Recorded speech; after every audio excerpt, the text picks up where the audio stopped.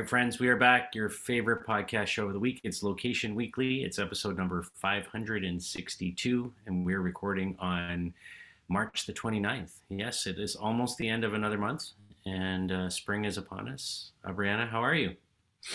Hanging in there. It's like just such a busy time of year, everything's Yeah. changing, and then I can't keep up because one moment it's like flurrying snow, and the next moment it's hot and sunny. My kids are in shorts and a t-shirt. It's just like my my body temperature is confused, my mind is confused, like what's going on? I don't know. That's how I feel. Soon it will be Good. settled. That's spring in the East Coast, right? Same up here in Toronto. We had a bit of snow yesterday in the morning, and today it's like warm and sunshine, and there's nothing around. Tomorrow's supposed to be really warm. I don't know. It's just, and then it'll be back. It's just up and down, right? It's that time. Yeah. Yeah. So, and Well, all right. Well, let's jump right into it. So we've got four stories today. Some interesting things, a little different than normal. So I'll let you kick it off. all right. Well, many of us watched the Oscars Sunday night, and there were some exciting highlights beyond Will Smith slapping, was that Chris Tucker? And yeah, so it was a big moment for the deaf and hard of hearing community, with Coda taking home some big wins. They took home Best Picture, Best Adapted Screenplay, and Best Supporting Actor, in which Troy Kotsur made history as only the second person deaf actor to take home an Academy Award. So all of that was really fun. I was able to watch it. My brother was here visiting for the evening. We were watching it together. But what was really cool is that Snap, their deaf and hard of hearing internal employee group, partnered with SignAll. And SignAll, I had not heard of them before, but they are a group of developers and designers, and they create these immersive AR finger spelling filters. And they, are helping connect deaf and hearing impaired users. So Snap aired a spot in support of the 400 million plus people around the world who are deaf and hard of hearing. And the commercial showed this array of different people that, identify in that community. And they used American Sign Language, or ASL, to spell out congrats on their screen. So they use Snap's finger spelling AR tools, which was really cool. And this was Snap's first ever Oscar ad, or yeah, I'm remembering my sign language. So it was really cool. I had this like moment with me and my brother were watching this, and I was like, this is so cool. We were thinking back to when we were growing up, and my mom always used to sing in church, and when she would sing, she would do sign language as well. And we didn't have anyone in our near, family or friend community that was deaf or hearing impaired, but we always just thought it was cool. And she taught us the alphabet. So we were like going through remembering, A, B, C, D, like all of our signs. And it was really cool. And just seeing, it was a very like emotional time seeing this, the nominee and winning the prize and everything. But obviously this campaign was inspired by the two Oscar nominated pictures, obviously Coda, which won. And then there was another Netflix picture that is called Audible, and it was like nominated for Best Documentary, and it was about Maryland School for the Deaf. But I love this because they brought together machine learning, computer vision, natural language processing algorithms, all these like really cool things with their lenses, with Snap's lenses, and they had the equipped it with the hand tracking technology. And this is not only, I think, allowing the deaf and hearing impaired community be part of Snap, but it's also helping those who just want to learn or want to connect with those people as friends, and using ASL. So many of us didn't grow up or know that, but we have the ability to kind of connect with those people. And I love how they brought all of that together. It was really, really cool. So I love the purpose, and I also love the technology behind it. So this was like a fun story for me, and I'm glad we got to share it today. Yeah, and I don't have a lot more to add to it other than this is super cool. It's super amazing that they're taking all these different technologies. I love, especially the sort of the gesture-based aspects of this, kind of pulling that in, in AI, kind of all combining together to make this happen with their lenses. I like that they're going after this not just for that community, but also for the general, sort of population to help them understand, and learn ASL as well. I think, the more people that, are investing and trying to understand others outside of their own, communities, the better. I was reading in the article, Snap's got in their mission statement, their broader mission statement, that one of their goals is to scale empathy through education.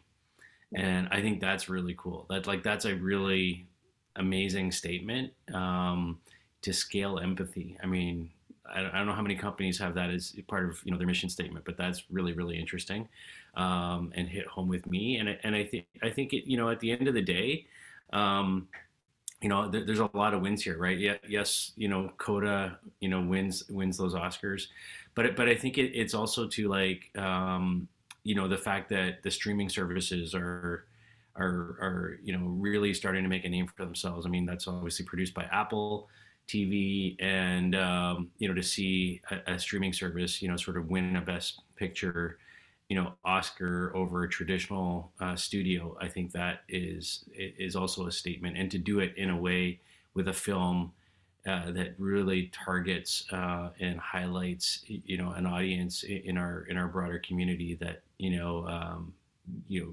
needs more attention, right? And I think the more we can sort of be one, and inclusivity and all of that, the better. And I think if technology can enable that to happen faster, better, and pull people together, then why not? So I love that Snap's kind of behind this, and I love that mission statement. So it's pretty cool.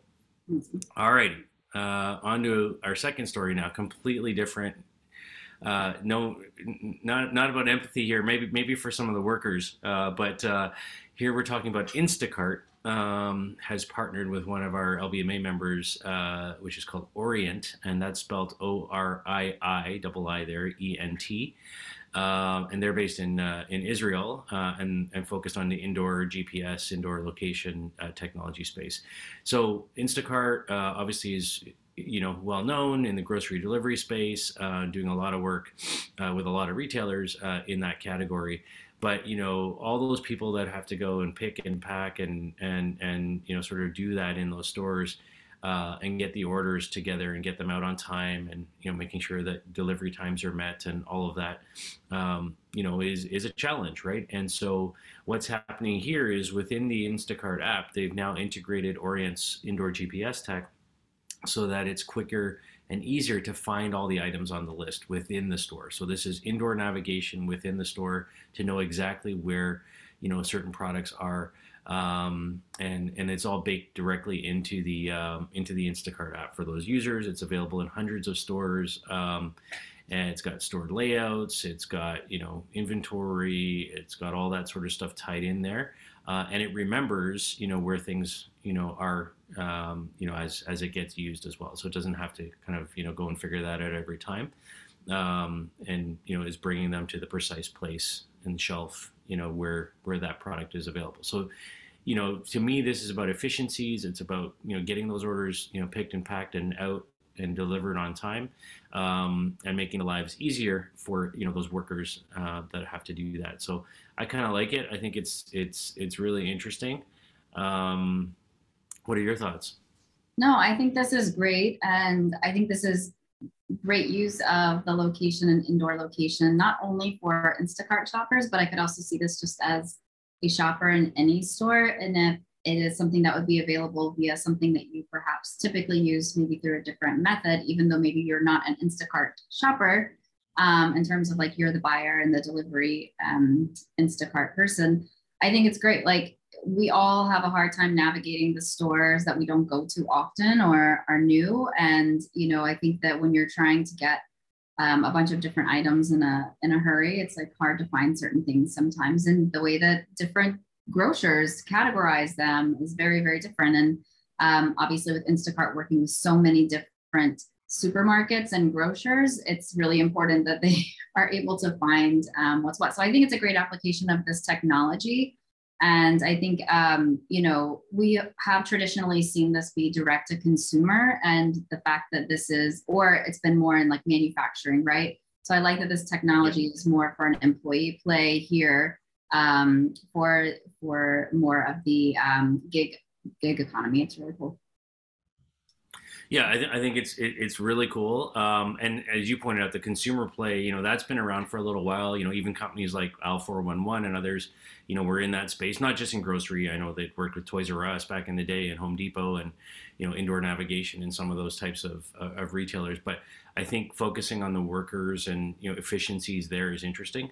The quick little sidebar story in a completely different announcement. I saw Instacart earlier this week announce something called Instacart Platform, which is essentially they're opening up all of their tech, like and their data, to retailers to use to optimize their own digital properties and retail operations. So like their e-commerce platform, their fulfillment platform, kind of like what we had talked about a little while ago with what Amazon was starting to do with some of their merchants. Instacart's also now kind of doing that and providing more insights from their data side and, in-store, sort of experiential offerings. So perhaps, this indoor GPS piece from Orient will also be offered, to your point, directly to some of the retailers through Instacart platform as well, that they can use on their own in a consumer play. So very cool. You never know. Yeah. Well, staying on the location technology trend, we're seeing Philadelphia's transportation department.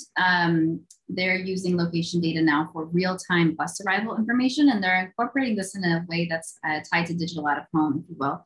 So basically, we're seeing like this real-time information that's appearing on these big screens at bus stops that we've seen all around Philadelphia, and it will give you a better estimate on how long it's going, to be for your bus to arrive. So the displays are using the SEPTA location data, but the boards are actually run out of the city's Office of Transportation, Infrastructure, and Sustainability, or OTIS.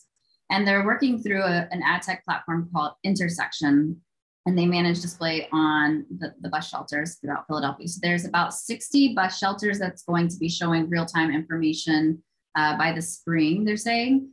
And, they're showing that it'll show like the next 8 vehicles that will be arriving, how many minutes away it is, what's the bus route, whether it's running on time, typical things that I think you see a lot of times through like the train app or whatever you might be using, but it's right there on the display, which is really nice. Obviously, this is not new technology or new incorporation, but, it's already part of like the mainstay of the bus systems in a lot of other major cities.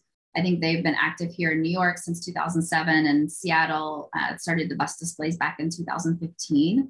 And the company that they're working with, Intersection, is based here in New York, and it's actually formed from the merging of Titan Advertising and then a tech design firm that's called Control Group.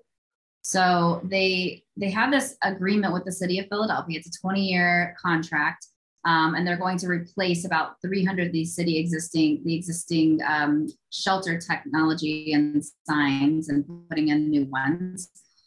And the contract will give, the city is guaranteeing them at least 52 million in ad revenue over the lifetime of the deal, which is obviously a hefty chunk of change. And I think that this was really interesting to me as I think about, Samsung ads getting into digital out of home and just all the other players that are starting to kind of embrace digital out of home as part of what they do. Whereas we've had some players like Clear Channel Outdoor who have been doing out of home for a very long time, kind of that took that as the first step and then foraying into the digital piece. So it's interesting to kind of see how this is like moving through city planning now and giving back to the city, as well as enabling just citizens to get around, right? And helping with kind of more of a smart city play.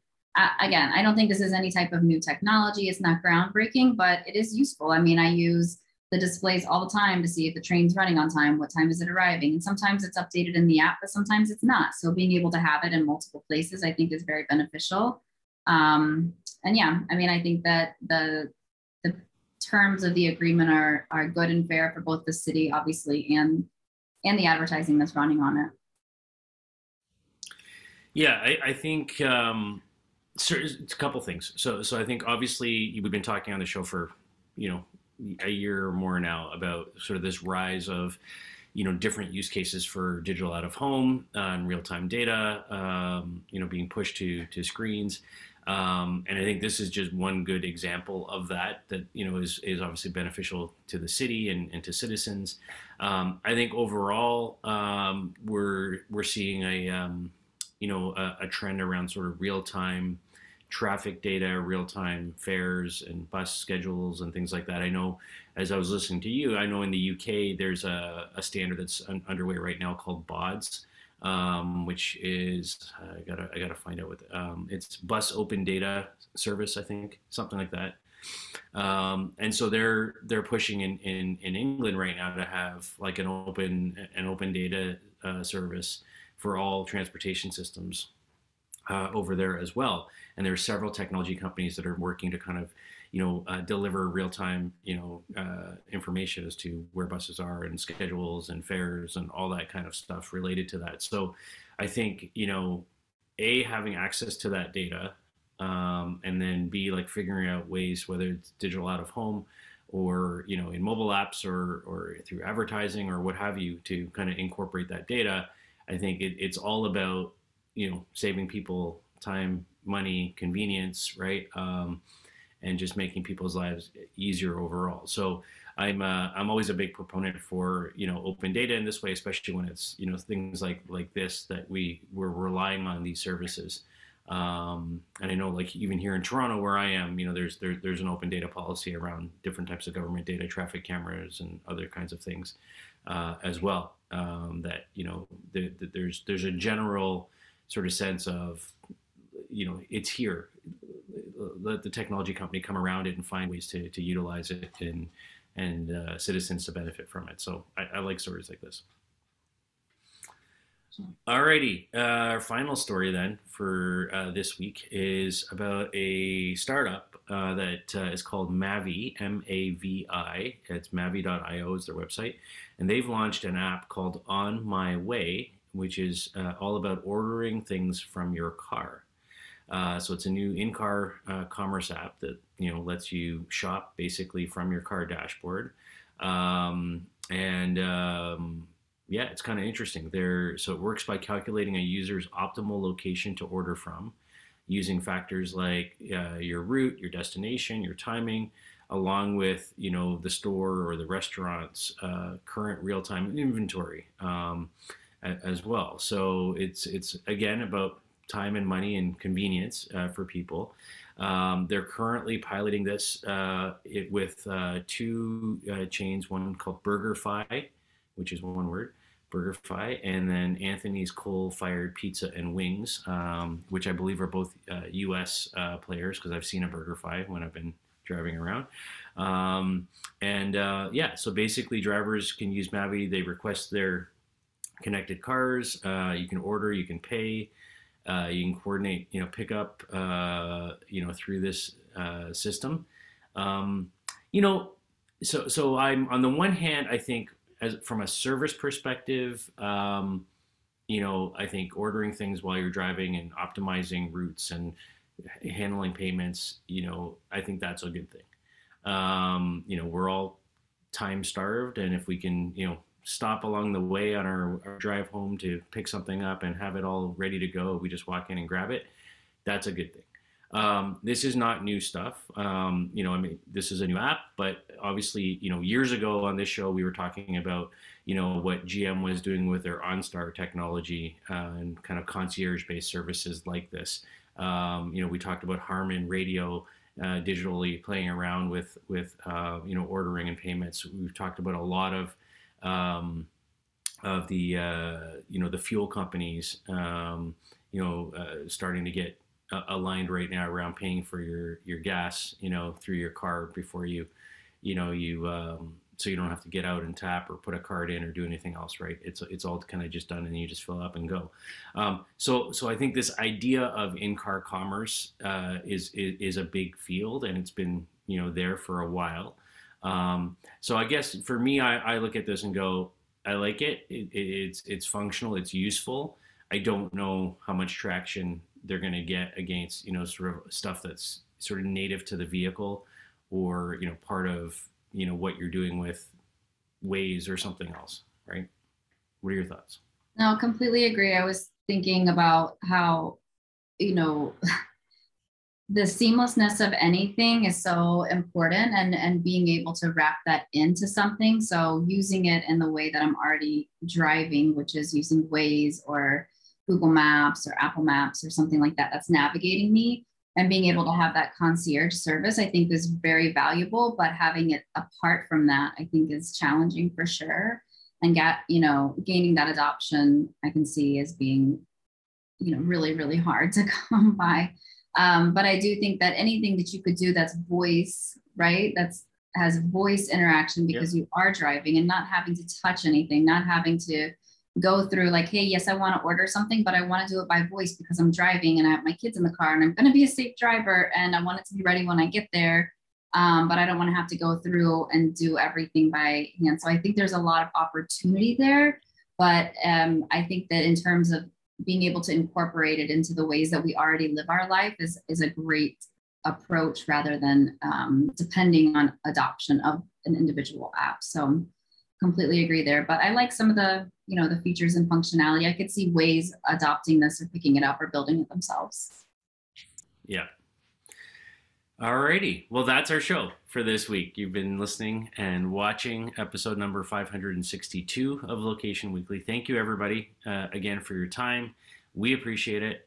We hope you appreciate it. If you do, reach out to us and give us some likes, some love on whatever podcast platform or social media channel you're using these days. And we'll see you next week for another show. Have a great week, everybody. Bye.